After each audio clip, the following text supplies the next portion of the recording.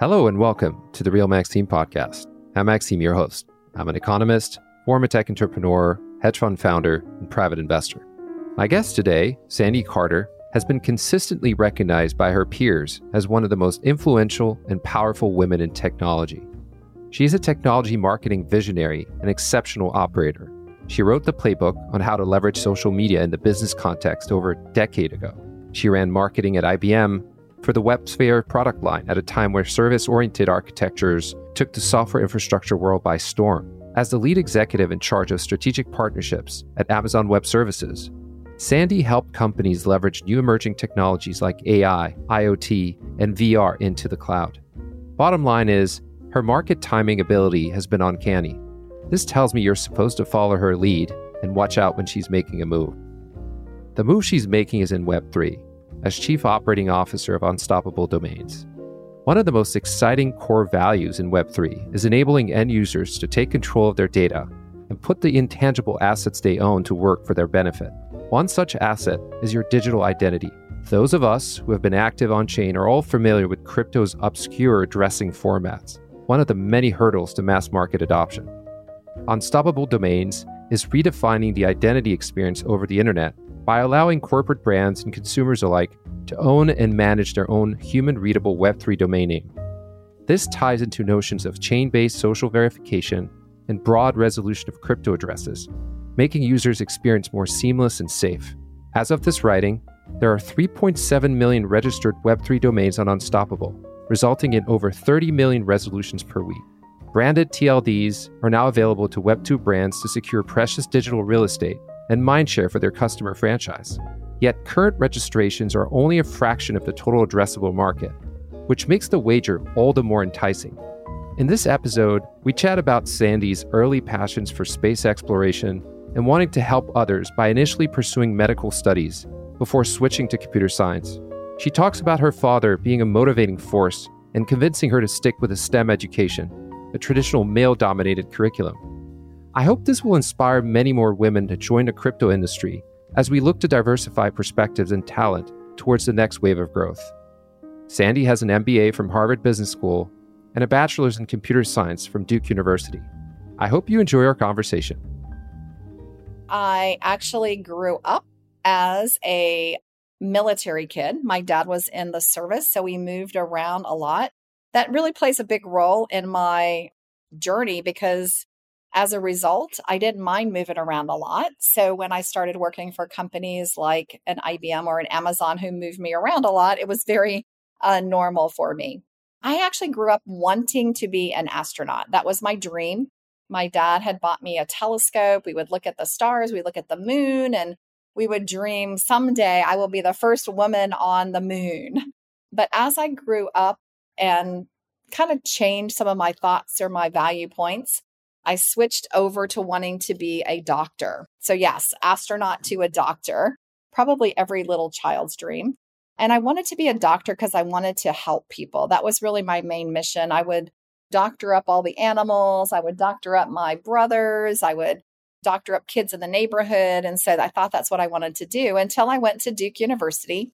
And in my sophomore year, I had to dissect a live animal, and the anesthesia that they used caused me to pass out. So not very good for a doctor. It turns out that I am very allergic to many of the chemicals that they use in hospitals to keep them clean in doctors' offices. So I have a problem even today, even going to the doctor, nevertheless being a doctor. I was devastated. And so what I ended up doing is talking to my advisor, who happened to be an advisor at the medical school and had started up this thing at Duke around computer science and healthcare. And so I worked with him and I did my thesis on how to do drug testing using computer programming versus testing on animals. That really got me started in the tech field. I just loved it. So fast forward, I really started with applying technology to a business problem, which has really been kind of the history of my career. I went to IBM. I focused on various industries, AWS, again, always about either being a product manager. I ran product management at AWS, focused on finding a way to apply the tech to solve a business problem, which has always been really important to me. So is it fair to say that from an early age, so there's really two things to unpack here. One is the fact that you're moving around a lot. And I'd like to talk a little bit more about this because I can relate personally. I was an oil brat, not an army brat, but I moved around a lot. And funnily enough, a lot of very, very successful people that I've spoken to on this podcast have had similar backgrounds of having to pick themselves up and adapt and create new ties and understand the landscape, be able to read these new environments and develop probably an above average ability to do this. Would you say that's something that's helped you in your career and your own development? I do. In fact, where it's really helped me is in forming relationships and friendships because I had to make new friends very quickly. So we would go from North Carolina to Texas to Florida to wherever.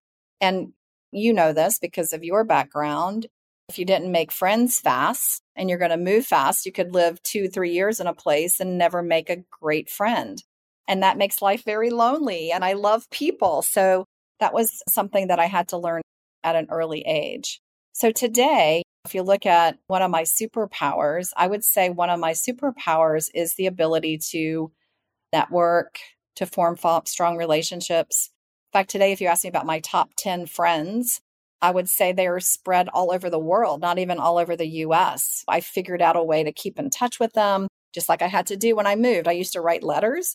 Now I have Zoom calls. And so it's really enabled me to grow that network and to have really strong friendships as well. Yeah, I can relate to that. And it is so important also to nurture these relationships over time. And I think, again, having had to move around, I think you develop a sense that you don't take it for granted. It's not your childhood towny friends that will always be around. You'll bump into them every day, going to the supermarket or whatever it is. You have to work at it. And so you develop that natural ability. The other thing is, it seems you were very scientifically inclined, right? I mean, I would assume you gravitated towards biology, math, sciences in general. Is it fair to say that was natural inclination? Yeah, I love problem solving and yeah, math and science are all about that. And I have to give a big plug to my dad here because growing up, a lot of times in calculus or physics, I was the only girl or woman in those classes. And my dad, I'd always come home going, I'm going to drop out of this. Like there's nobody I know is there. It's just a bunch of old guys. And my dad would always say, no, you need to be there. You need to be the woman that others can see that can do it. And then others will follow. I mean, he told me that from very, very early age. And I love him for many things, but that's one of the things I really love him for is that he encouraged me to stick with the STEM education classes. And clearly it's paid off quite handsomely, and it just sets one up for success in this generation, right? I mean, it's just technology is so pervasive and it is all about sciences at the end of the day. And so the ability to marry the first part that we discussed, the relationship aspect, those soft skills that are so important when you run a business, when you build a business, with the technical chops to understand and have the credibility to walk into a room and say, I know what I'm talking about. I've always found that's very important. I myself was born in a computer science household, started coding when I was 6 or 7 years old, really out of boredom, had a PC computer, no games on it at the time. This dates me. So yes, I'm a little older these days, but so I had to figure out ways to use the computer. And so to me, I just picked up these 2 books that my dad had, one Pascal, one Basic, and wrote some software programs to build some animated graphics, like literally big pixelated graphics, because it wasn't much at the time. So I can relate that. So you went on to pursue a career in, people talk about TradFi. I'm going to coin that term. I don't know if it's been used, Trat Tech, I guess, going to work for some of the pioneers, but also the giants, the behemoth of the tech industry, IBM, big names, Amazon. So what was the thinking there? Is these are large companies. What was the thinking there in terms of going to work for established brands and platforms as opposed to going, many folks, when they embrace technology, tend to gravitate more towards the startup? Yeah. So when I graduated from college, IBM was like the place to work. I know many people on the call are like, no freaking way. But at the time, IBM was the most innovative, had the most patents, the most new technology. the most of anything you could do. So in fact, if you were going to go into emerging tech, IBM was one of the best companies to go work for because you could go get a training. They always used to say IBM trained all the great CEOs around the world because of everything that they had done and invested in. So that was one of the main reasons that I went to go work for IBM. Also, it was really interesting. My dad was an entrepreneur. And so he built small businesses himself. And it was quite interesting because he said to me, he had never worked for a big company. And he's like, I'm wondering what it would be like to work for a big company and be able to take vacation without having to be called back in. So he almost encouraged me to go look at some of the bigger companies. And then again, of course, IBM was like, I think if you got an offer at IBM, you like made it. No, and I'll say this. So when I went to work for a startup straight out of college, a tech internet startup, and then got the entrepreneurial bug, which I think was inherent in me, and started my own company. And so at the time, it's very interesting that you said that. At the time, I was thrust at a very young age and had to grow a business and manage. And there wasn't a whole lot on how to manage tech companies because they were still brand new. But what I reverted to were these management books written by very successful executives in corporate America. I mean, at the beginning of my career, these were still the types of books that you read. And I remember reading Who Says Elephants Can't Dance by Lou Gerstner. And I remember being very enamored with this idea that he had been able to, and now, many, many years later, having a much more precise understanding of how hard it is to affect change and how hard it is to get an organization that's, I mean, I can't even imagine, right? How to affect change through influence, through injecting new blood, through aligning the incentives correctly to get the whole organization to embrace innovation. Because at the time, IBM had already gone through its own ups and downs and its own ebbs and flows in terms of innovation.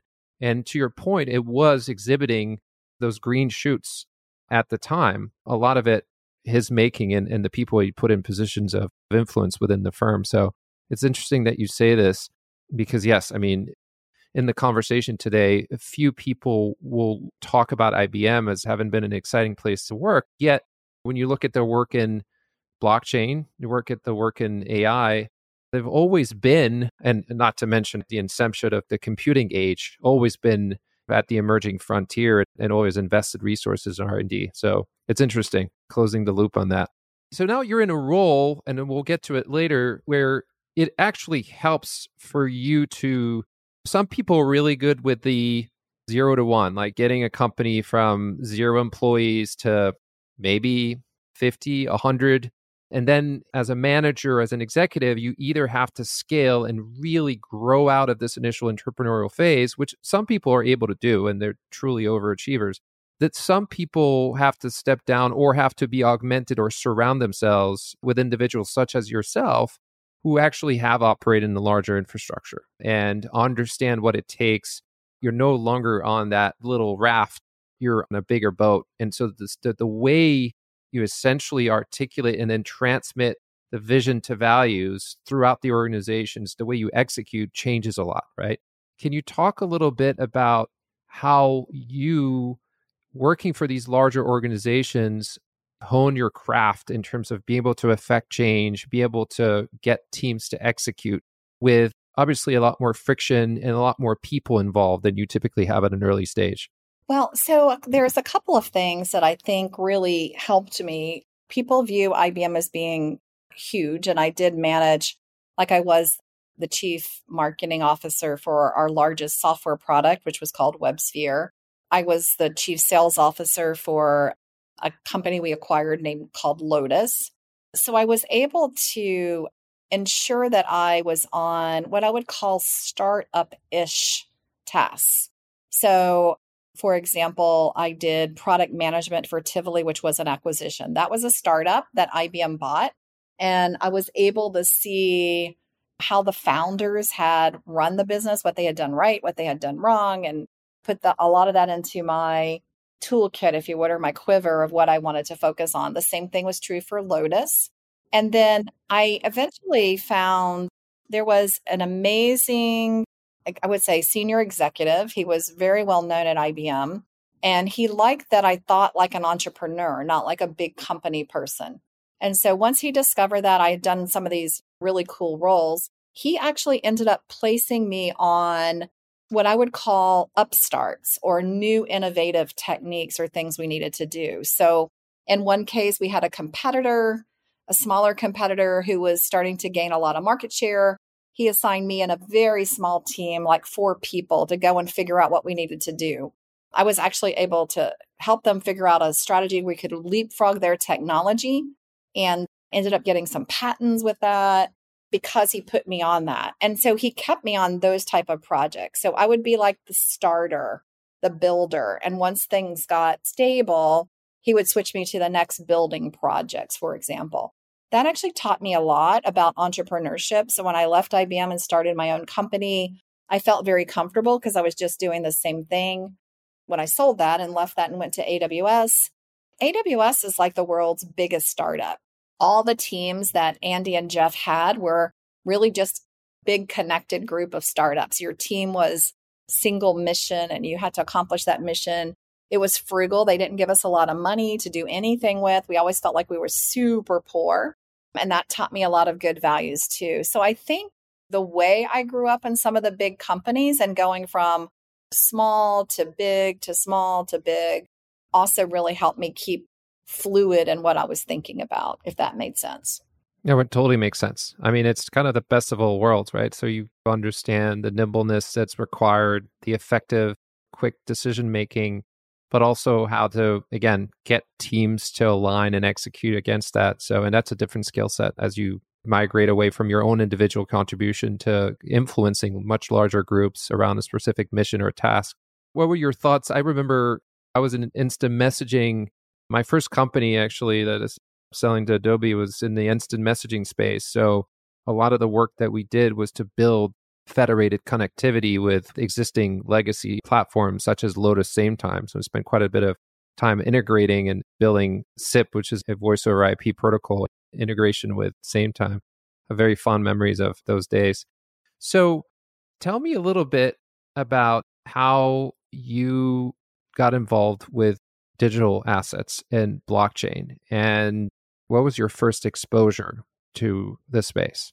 Well, so for me, I started actually looking at some of these spaces at IBM. So at IBM, my specialty was really around artificial intelligence and, believe it or not, cloud, because you needed the capacity of the cloud at that time strongly in order to do anything in AI. And so as I was looking at both of those areas, one of the things that was growing on cloud at that time was blockchain technology. It had just really started. And so I actually left IBM to do my own AI startup. And so when I got out of that, sold that, I went to AWS. I really started, Andy actually had me first looking at enterprise, but after I had done that and built that division after about 3 years, I switched over to looking at the regulated space. And you would think the regulated space, healthcare, financial services, Department of Defense, public sector, you'd be like, oh man, those guys have nothing to do with what you're talking about. But actually, all those areas were experimenting with blockchain early on. Financial services, a lot of the healthcare supply chain was looking at blockchain for the way the ledger worked around their supply chains. Education was looking at the metaverse for training and education and how could they do that more effectively and more experientially. And so a lot of the accounts that I had actually had all that use of technology. And so I was asked to look at, so what is the impact of blockchain? Like usually financial services starts with the tech and then it spreads everywhere else. So I first started looking at blockchain, and then I looked at AR and VR, which make up kind of the metaverse. And so I started doing a lot of side projects while I was at Amazon because I was just so interested in that space. And then one day, kind of out of the blue, I got a call about Unstoppable. And Matt, who's their CEO, flew to Seattle to meet me. And I would have to say probably that dinner took kind of what I had been doing at AWS at a big corporate level with traditional Web 2 companies leveraging it, took it really to the next level to say, wow, there's a couple of missing pieces here. Digital identity is one of those in this space. And I don't really see anyone filling that gap. So that's really how I got started in the space. Really started with IBM and then moved to my startup, then to Amazon, and then into this particular startup as well. What was it during that dinner that was particularly compelling? What were the key selling points? Well, first of all, it was the gap that existed in digital identity. And how was that gap going to be filled if this whole blockchain vision and dream came through with Web3? How was that going to be filled? So I like new technologies that fill a gap, right? Fill a customer need. That was one. The second was painting the vision of the future. So I was asking questions like, okay, so if in digital identity and Web3, you own your own data. Okay, well, if that's true, then who's managing that data for you, right? Like at Amazon, we sold DBAs, database administrator. I mean, we sold a lot of that stuff for companies who couldn't even manage it themselves with big IT teams.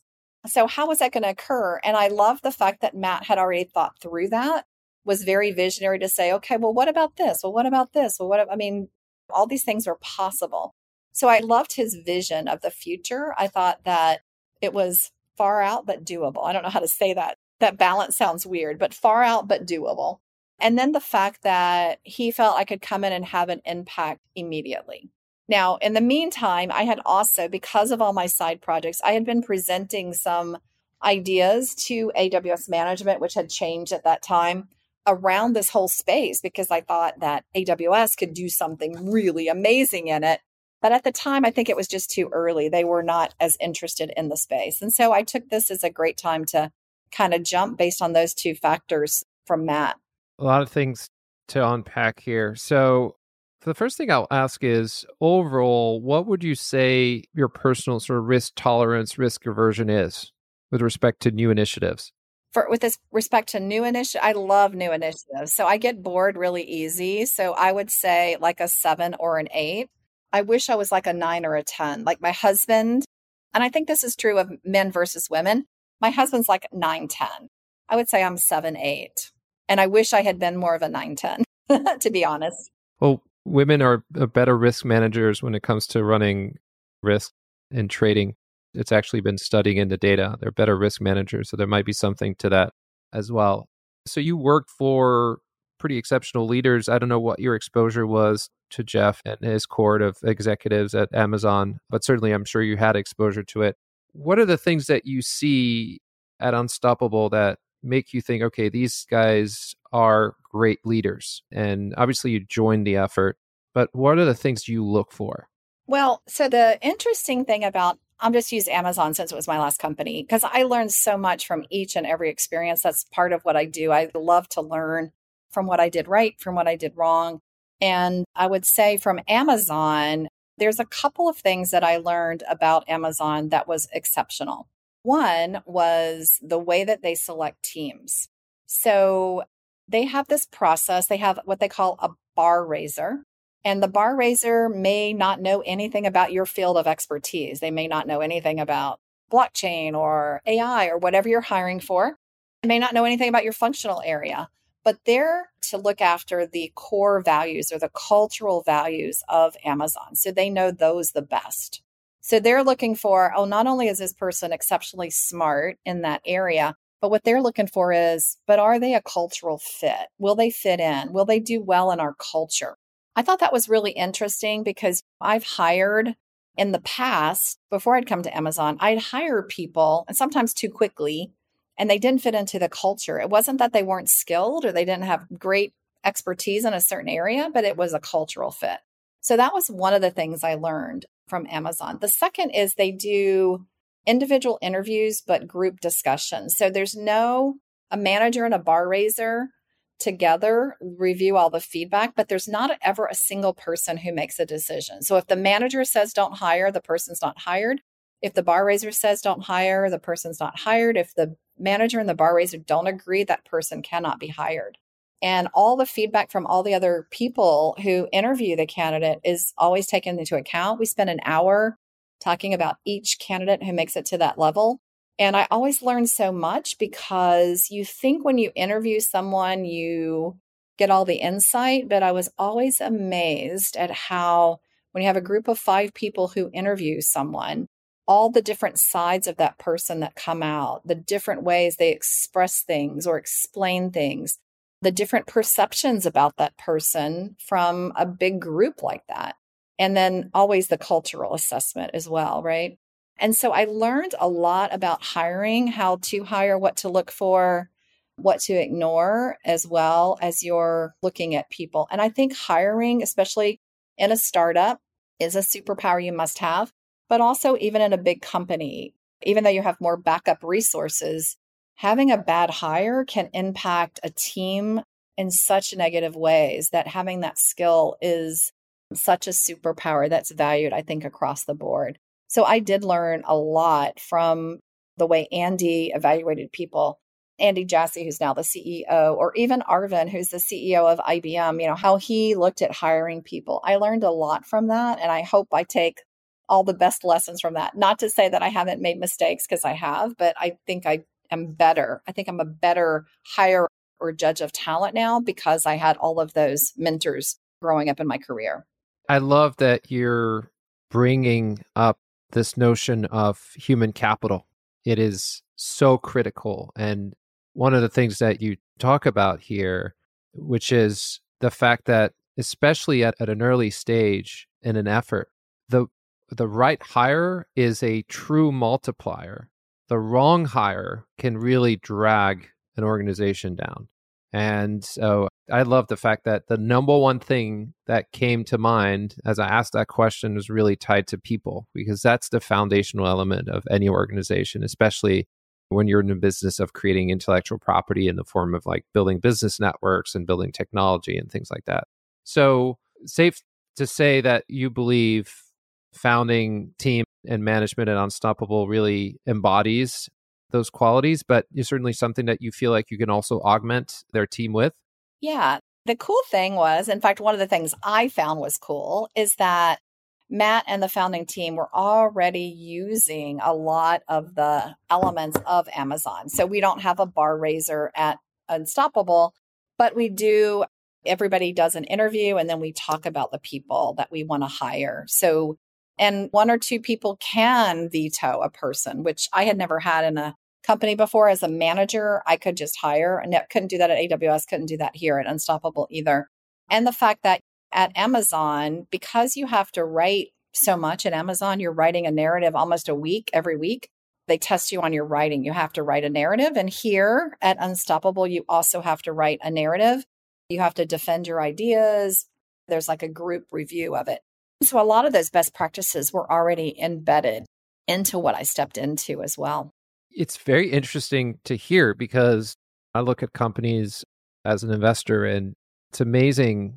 You clearly tell why certain organizations are able to progress through these different stages, because Unstoppable has really gone from literally 0 to 1 and then much more, right? And exponential growth. So what you're sharing here to listeners is really not the entire playbook, but certainly saying this is one element that you have to get right in order to be able to scale. Like many companies get to that stage and don't have that because they've been focused on so many other things and not laying the foundation from a people management standpoint. So it's really interesting to hear your talk about this. So let's talk about Unstoppable. I'd love to hear your take on, I always think about, okay, well, what's the thesis? And there's obviously an early thesis, which you were communicated at that dinner and probably in more conversations as you looked at the role. Talk to us about, in terms of purpose, what's the problem, what's the solution, and how big you think the market is for Unstoppable. Well, our mission is to put a digital identity in the hands of every person. And right now we have 3.5 million digital identities out there. And so I don't know how many people are there in the world, billions. So I think our market opportunity is huge. And the reason we want to get a digital identity into the hands of every person is that we do believe that owning your own identity is a human right. because you own the data, when you own a Web3 digital identity, you own your data, you own your digital identity. And that is, I think, so important, especially as we move forward. I have 2 daughters. I can see the difference in them and how they value data about them being shared and what they value in terms of digital assets over in real world assets. It's a big difference as we move forward. So I do believe that this area is really important. And let me just back up for a second. So what is a digital identity? So a digital identity is a way that you identify yourself across the metaverse, across the internet, and it provides you with a single way to sign into applications. So today you might sign into a platform like a TikTok or a Instagram or Twitter. You sign in with a username or password, which is essentially your digital identity. And then all the data that's collected about you on those platforms is sold, right? So Facebook and Google alone said they sold $100 billion of data about you and I just last year. And so if you think about it, that's one way to look at data. Data is owned by the platform. You get the convenience of logging in, so that data is theirs, and that's how they monetize. In Web3, we believe the data is yours because it's about you. It's personal. Like you wouldn't let someone else own your license or own your bank account. You own that.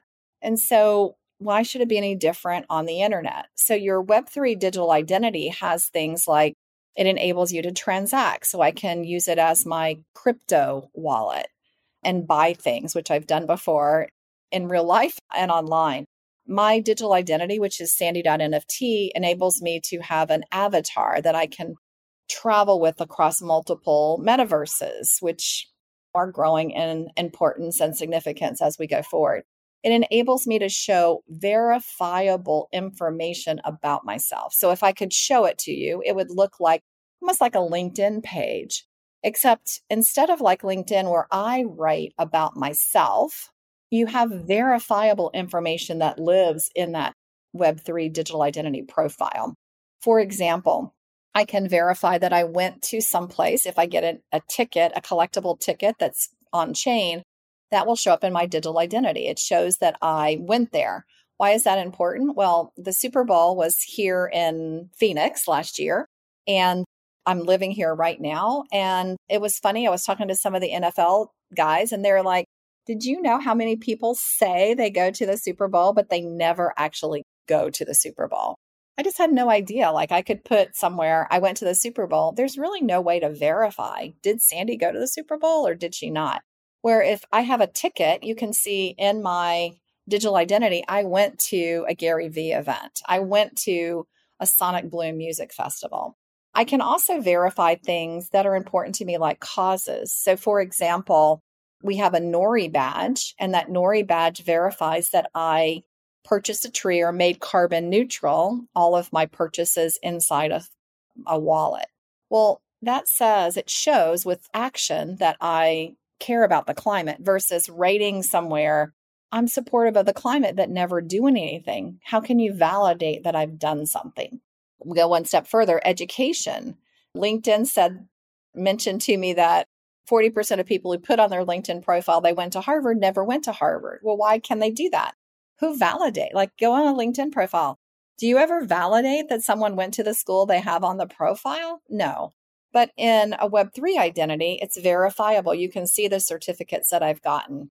Those all exist there. And so I think there's such power in having this, especially now in the age of AI, where you've got so many deep fakes coming and you can't really prove if you're a human. This digital identity, so this Web3 technology actually can help you validate or determine about whether you're a person or not, or whether this is really you in the video, or whether even right now, if you're really who you say you are. And so I see so much potential in what we're doing with this digital identity and so much more to do as well. I couldn't agree more. And so let me say a few things about this. I think that one of the greatest promises of blockchain and the digital asset age is precisely what you just described in great and amazing detail, which is if you think about the verifiable aspect of information, the ability to verify and hence to trust information. And we live in an information age, which means the most important thing we consume and interact with every day is information. So the ability to verify this, the ability to verify transactions and so on and so forth. If you think about previous architectures, they rely on these centralized authorities that are entrusted by some mechanism, whether they inserted themselves and decided, hey, this is a business or this is a role we want to play. I mean, if you think about governments, it's the same, right? We're going to set ourselves up through force and we're going to enforce law and order. And we're going to be the single source of truth when it comes to the rules, when it comes to verifying your identity, things like that. And if you fast forward to Web 2, really you have these organizations that are extracting a tremendous amount of rent, capturing it and keeping it under control, and are basically entrusted with verifying and at times doing a very, very poor job at doing so, as we've seen across big social media networks. It's been a challenge, right? This whole notion of the blue dot, verified blue dot on Instagram and Twitter and so on and so forth, and the big battle around verifying, to your point, that the people saying something are the people that they pretend to be, and that the information is accurate and verifiable. Web3 turns that on its head. Web3 actually is, I think, one of the best opportunities not to eliminate that rent, but redistribute it in a way that's more fair. And that to me is very compelling because what it ends up resulting in is an ability for people to take more ownership of their own information, of their own finances, and not have, you think again, the concept of a bank, right? It stems from an age when people had to bring something literally physical and needed someone to store it, right? And they entrusted an institution, and we've seen how that can go awry very, very quickly, as recently as a few months ago, where institutions that are entrusted actually do a poor job with the assets that they're entrusted with. We obviously saw it in CeFi and the demise of some of the crookery in 2022, which was unfortunate for the space, but a great learning experience, I think. So I think that's the great promise of blockchain. It's the ability to redistribute that rent so that people can be in control of how their information is being used and how it's being monetized. I could see a world, and I think we're headed towards this, where why should Facebook really decide how my data is being monetized? I should be able to say, yes, I'm okay with my data being mined or used to train neural networks, but I'd like to get a yield from this, right? There's actually a really interesting company in that space called Snickerdoodle. Jonathan, the founder there, is a visionary, and it's essentially all about you being able to control the way your data is being used over Web3. So I think it has great potential. And you said something very interesting earlier on. You said, I like to help people, right? It was a motivating force and spirit in your early days. So I could see why it's important to you to pursue this, because it truly is about taking a model that's not, quite frankly, the fairest of all, and then start to migrate to something that's more fairly distributed. Yeah. And you know, what's interesting is, I do view this as purpose. I wrote a book once called Purpose or Profit, and why can't you do both? And it wasn't as hip and as cool as it is today to talk about purpose and profit, but that is how I select what I do. I like to make sure that I am still helping people. That part of my DNA hasn't changed, helping people do something better or different. I think that's what digital identity is. I think it can help them with deep fakes. I think it can help them verify their most crucial information. I think it makes life easier because you have this digital identity as well that's stored. I mean, I was joking just earlier this morning. I have a basket, still sits in my bedroom, believe it or not. And it's tickets, like tickets to all the concerts I went to and the first circus that my parents took me to. I mean, I have this huge basket of paper tickets. And I never get to go look through those. But I have to tell you, almost a weekly basis, I go and look at the tickets in my digital identity because they're there. It's digital. It's super easy to get to. And I look back and I have great memories. And I think all those things are great for us humans, making things easier in this really busy world that exists today. Agreed. So going back to assembling the right team and surrounding yourself with capable individuals. How did you go about building your team and hiring around you as you joined Unstoppable? What was the main thinking there? What were the types of profiles that you brought on board? So this is really fascinating too. So I like a diverse team.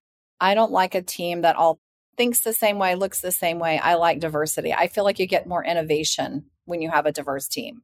So when I came into the company, when the company announced that I was coming here, people were pretty fascinated or maybe crazed that I left this amazing VP role at Amazon and I came to this little, who knows, who is unstoppable company. And so I think it was the New York Times. I can't remember now. I think it was the New York Times who published the article. We ended up getting thousands of resumes coming into us, which really helped me, right? Because we had all these resumes coming in. One of the things, though, I noticed right away was that only about 2% of those resumes were women.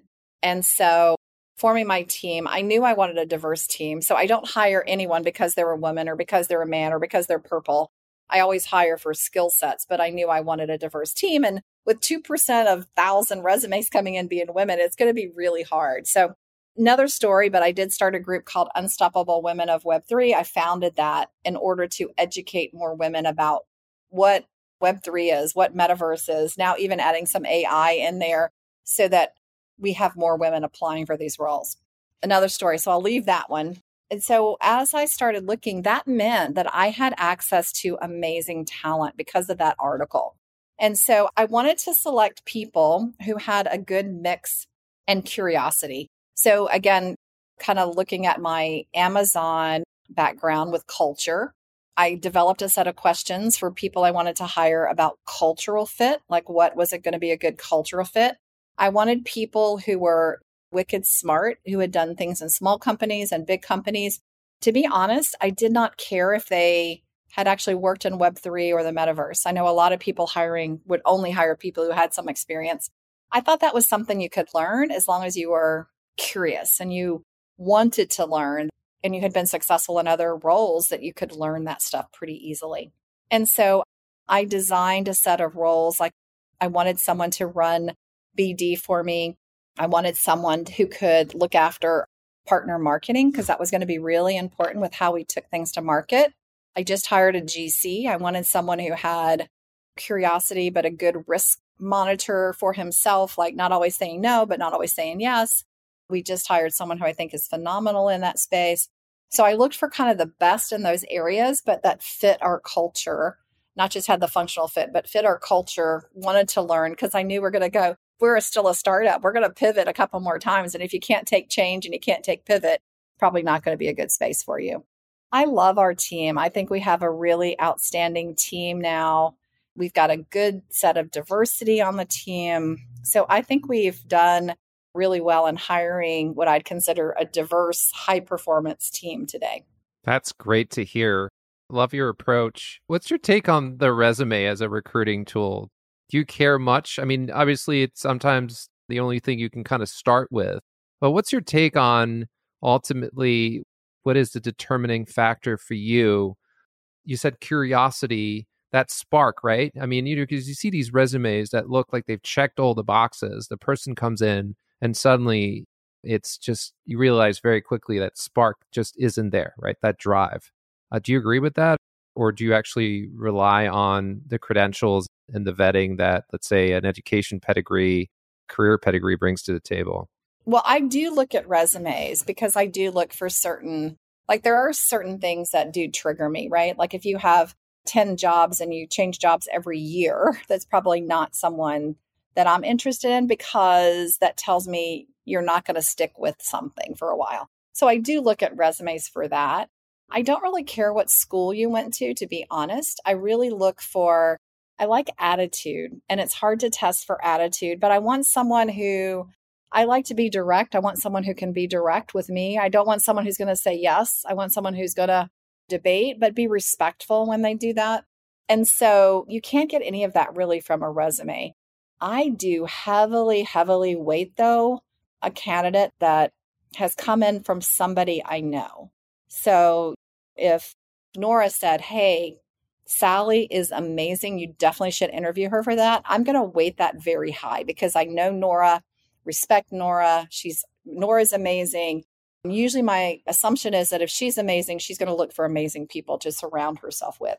So I do weight very highly recommendations and word of mouth, which is why a lot of people will say, I think I'm not unsimilar in that fact, that word of mouth or being recommended really is what pushes you ahead, is if you can have that recommendation. Yeah, no, I agree with that. So how do you think, as from a go-to-market perspective, who are your main target beachheads and adopters? What is your approach to capturing market share and continuing to generate product market fit? I mean, you did mention that you guys might still go through a few pivots, but at this juncture, what is the thinking around that? Yes. So, for any business, not just for our startup, you really want first of a kinds because people like to follow the leader. So if you can get the leader to do something, typically others will follow. If not the leader, sometimes if you can get number 2 or number 3 to go, others will pay attention, especially number 1, because they'll want to know what number 2 is up to. That will help you. So we always try to find like the best in different categories. So for us, that's like gaming or metaverses or wallets or DeFi or some sort of application that's really important. So we do that. We do have a process for looking for some of those. But our big thing is, where can we add value? Because I think especially missing in the space is utility. There's a lot of really super cool things, but you can get caught in the hype and the marketing. And then what do you do with it? We don't want to be that company. We want to be the company that has a lot of utility. And so I do say this a lot. Utility is greater than hype, because I believe if we can go after things that help make what we do with digital identity the most useful, that people are going to want to use it, people will come to us, and that will attract other top partners and other top folks to us. It's really the same philosophy as AWS, right? AWS built a killer cloud. Like is the best cloud product out there. And so we would almost joke that you didn't really even have to market it, because the word of mouth around it, like people knew, developers in particular, knew how incredibly awesome it was. So they would, almost like I just said on the resume, right? Somebody recommends and you're like, yes. Same kind of thing happened with AWS. That's what I'd really love to happen here for Unstoppable. And I would say we're getting there. We actually announced that we had just done 850 integrations, and we put that out on Twitter. And we had some amazing partners come, and we were able to go to 860 partners integrated almost overnight, not quite, but almost overnight, because of the word of mouth of how easy it is to integrate, but more importantly, the value that your users get from that integration. Yeah, makes sense. And so what is, in your mind, again, you've contributed to building very highly successful businesses with very sound unit economics. Talk to us a little bit about the monetization path for Unstoppable. Like, what are the main avenues that you guys are pursuing to build not only tractions in terms of adoption, that seems to be the main driver at this stage, but ultimately, you're looking at building a financially successful endeavor, an enterprise. So how do you think about monetization? So, monetization is really important. Like if you look at product market fit, for product market fit, you have to identify a gap that people recognize and are willing to pay for. So monetization is really, really important. When we started out, our first use case was using the digital identity or the domain to reconcile for crypto, right? For that crypto wallet. And that was a wonderful product market fit that people were willing to pay for sure. And so now what we're doing is experimenting with, as the market changes, and now we've got more Web 2 companies coming in, we have a bear market. We still have that model, but what else can we add to it? So we're looking at things like subscription-based products. So we have a product, it's kind of like a vault where you can store, instead of having a wallet, which is hard for Web 2 people to, it was hard for me. So not just others, hard for me. We have like a vault, we call it parking, where you can actually store your digital collectible or NFT in to make it easier. And that's a subscription model. So we're playing around with that. We have a couple other things that we've launched, like a marketing package. So our marketing, I think, is killer. And so a lot of people want to market with us because we do such an incredible job of taking things to market. And so as you look at that, one of the things we've announced is like this community package to help companies market, which is another subscription package. So we're looking at ways that we provide value to our customer or our user that people are willing to pay for. And that's really our track and our philosophy right now.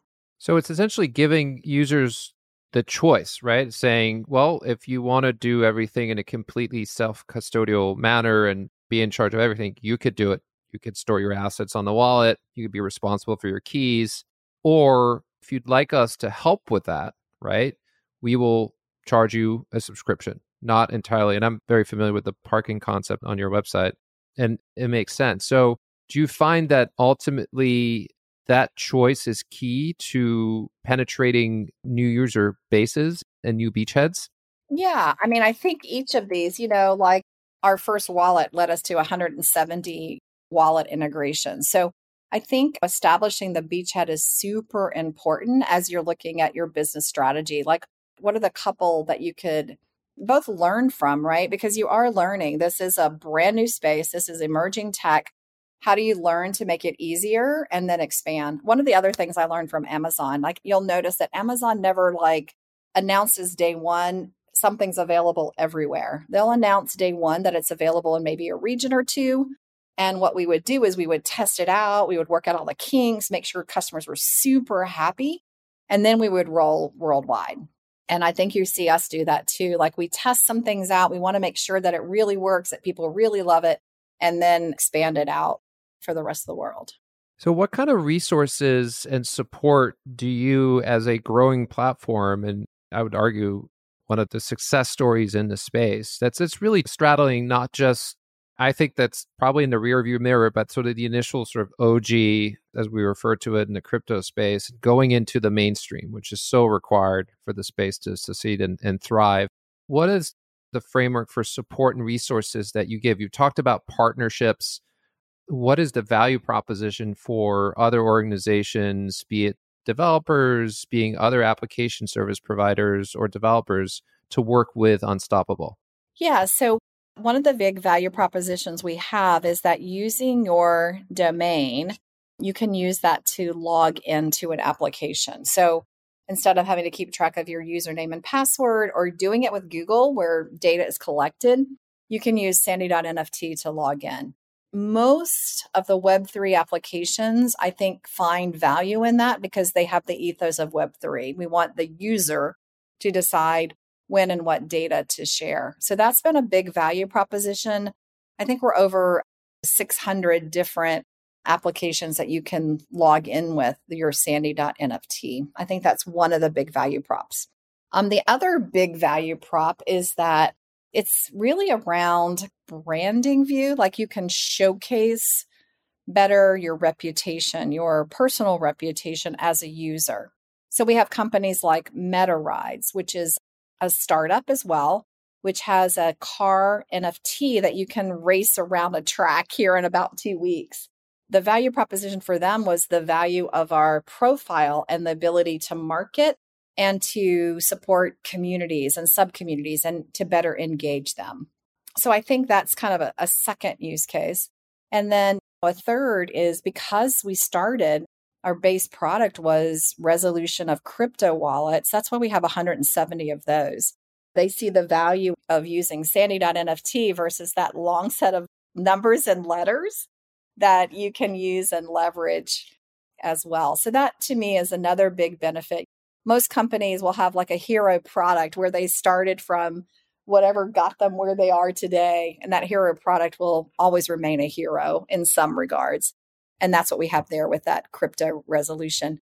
Just so that you know, it's quite interesting. We do 30 million resolutions a week.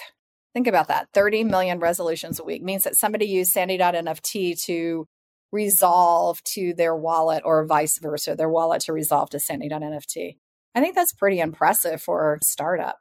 It is hugely impressive. And I love that there is a use case that is not speculative, that is really a candidate for mainstream adoption, right? And the use cases are many. I think you guys are really just at the beginning of this amazing story. I mean, you think back to us talking about the TAM and the addressable market ultimately, it is significant and substantial, right? And so also if you think about from a customer acquisition standpoint, right? And if you look at lifetime value to CAC ratio and as a business metric, you guys stand in a situation where as you build the customer base and start attaching those recurring revenue streams to it, your customer acquisition cost actually is very low, right? So that makes it incredibly compelling. So I think of it really from, again, the initial unit economics as well as what the penetration and the breadth of the network give you as a platform to create incremental revenue streams. And that's from a SaaS perspective, it's very compelling.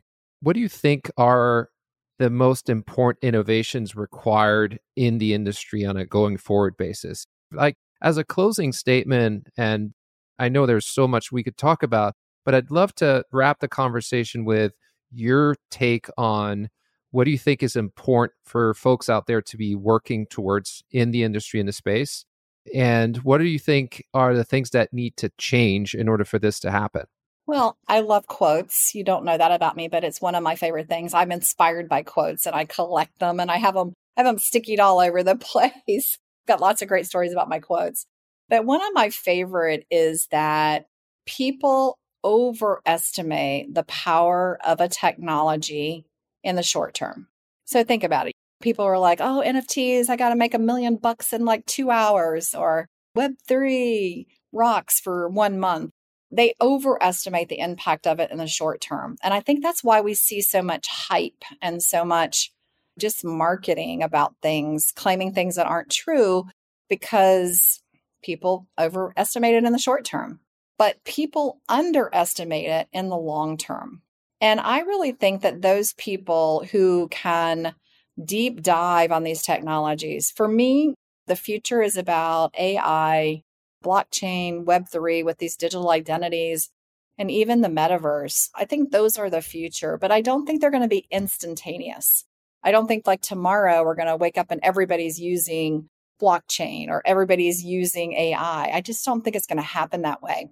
And so I love the fact that you've got your listeners on that are those people who look at this from a long-term perspective, because I think if you look over time at any new technology, those who've stuck with it, not overestimating the short term, try to get that short-term gain and then move on. To me, those aren't the winners. The winners are those who view it for the long term and see the potential and then use it for their customers' value. Yeah, what a great way to close on this. I think it's been very, very insightful to hear your story. Very inspiring. Also, the way you talk about how to build organizations, how you talk about the future of adoption in the space. I'd like to close on the fact that in a domain that you understand really well, which is cloud, if you remember a decade or a little over a decade ago, people were very, very excited about the cloud. It's all they could talk about. And today, everyone uses the cloud, yet no one talks about it, right? And so I've always thought that the time when blockchain and digital assets will be embedded in our day-to-day lives, no one will be talking about it as this aha moment, right? Everyone wants to see this, what's happening in AI right now, yet another derivation of AI where people look for these overnight successes. That's not how technology becomes embedded in our day-to-day lives, right? Yeah, it's so interesting. I'll just say one more thing, which I thought was funny. I was just looking yesterday, and it was an old like LinkedIn where people were listing Lotus 123 and I know Microsoft Word, and you would never have that today on your LinkedIn profile, right? Absolutely not. And so I agree with you. That just reminded me of what you're saying, because today people are putting AI all over their LinkedIn profile. And I think in about a year, probably people won't put, I know ChatGPT, people will be like, duh, of course you do, right? Most likely they will have been replaced. Great. Well, Sandy, it's been a pleasure chatting today. Like I said, at the end of those conversations, I always wish they would last longer, but it's been really insightful and I've enjoyed this. So I look forward to staying in touch. Good luck on the mission and making Unstoppable the greatest company you could make it. And yeah, really looking forward to seeing you guys succeed and crush it out there. Thank you. And thank you for being such a great interviewer, moderator. You made it very comfortable, ask great questions. I hope your listeners realize how great you are because it does make a huge difference. So thank you. And let's go. Let's change the world. Awesome. Thank you. This podcast is produced by Rado Venture Management LLC, RVM. RVM is not an investment advisor. The opinions expressed in this program are those of the speakers and do not necessarily reflect the views or positions of any entities they represent, not investment advice.